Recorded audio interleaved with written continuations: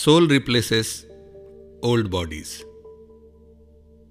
Krishna says that Atma neither kills nor is killed, and only the ignorant think otherwise.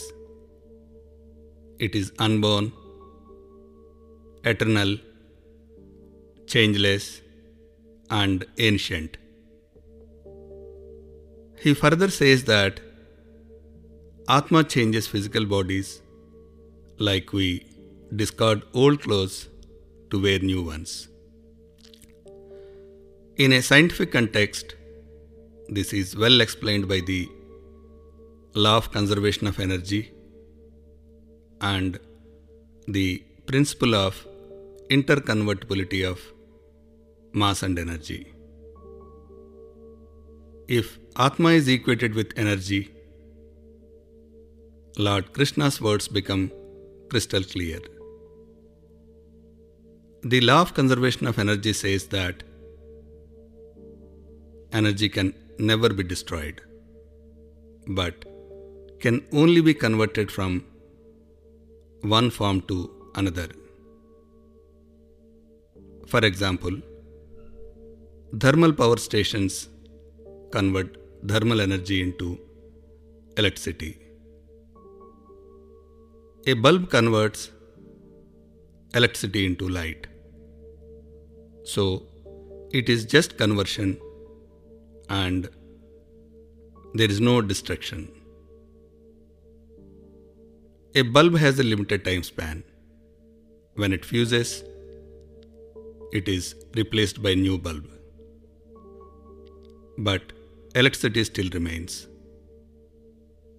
This is similar to the way in which we discard old clothes for new ones.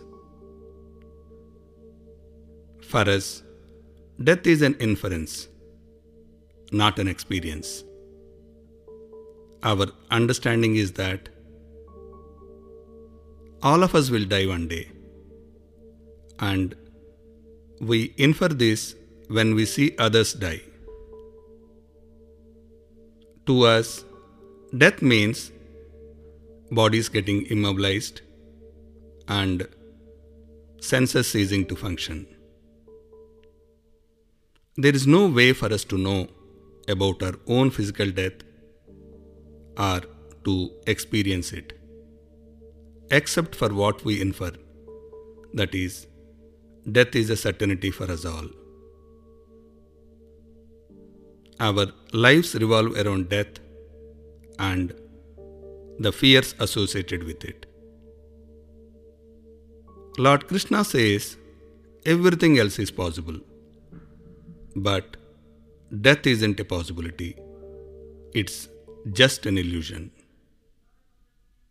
When clothes are worn out, they can no longer protect us from the elements.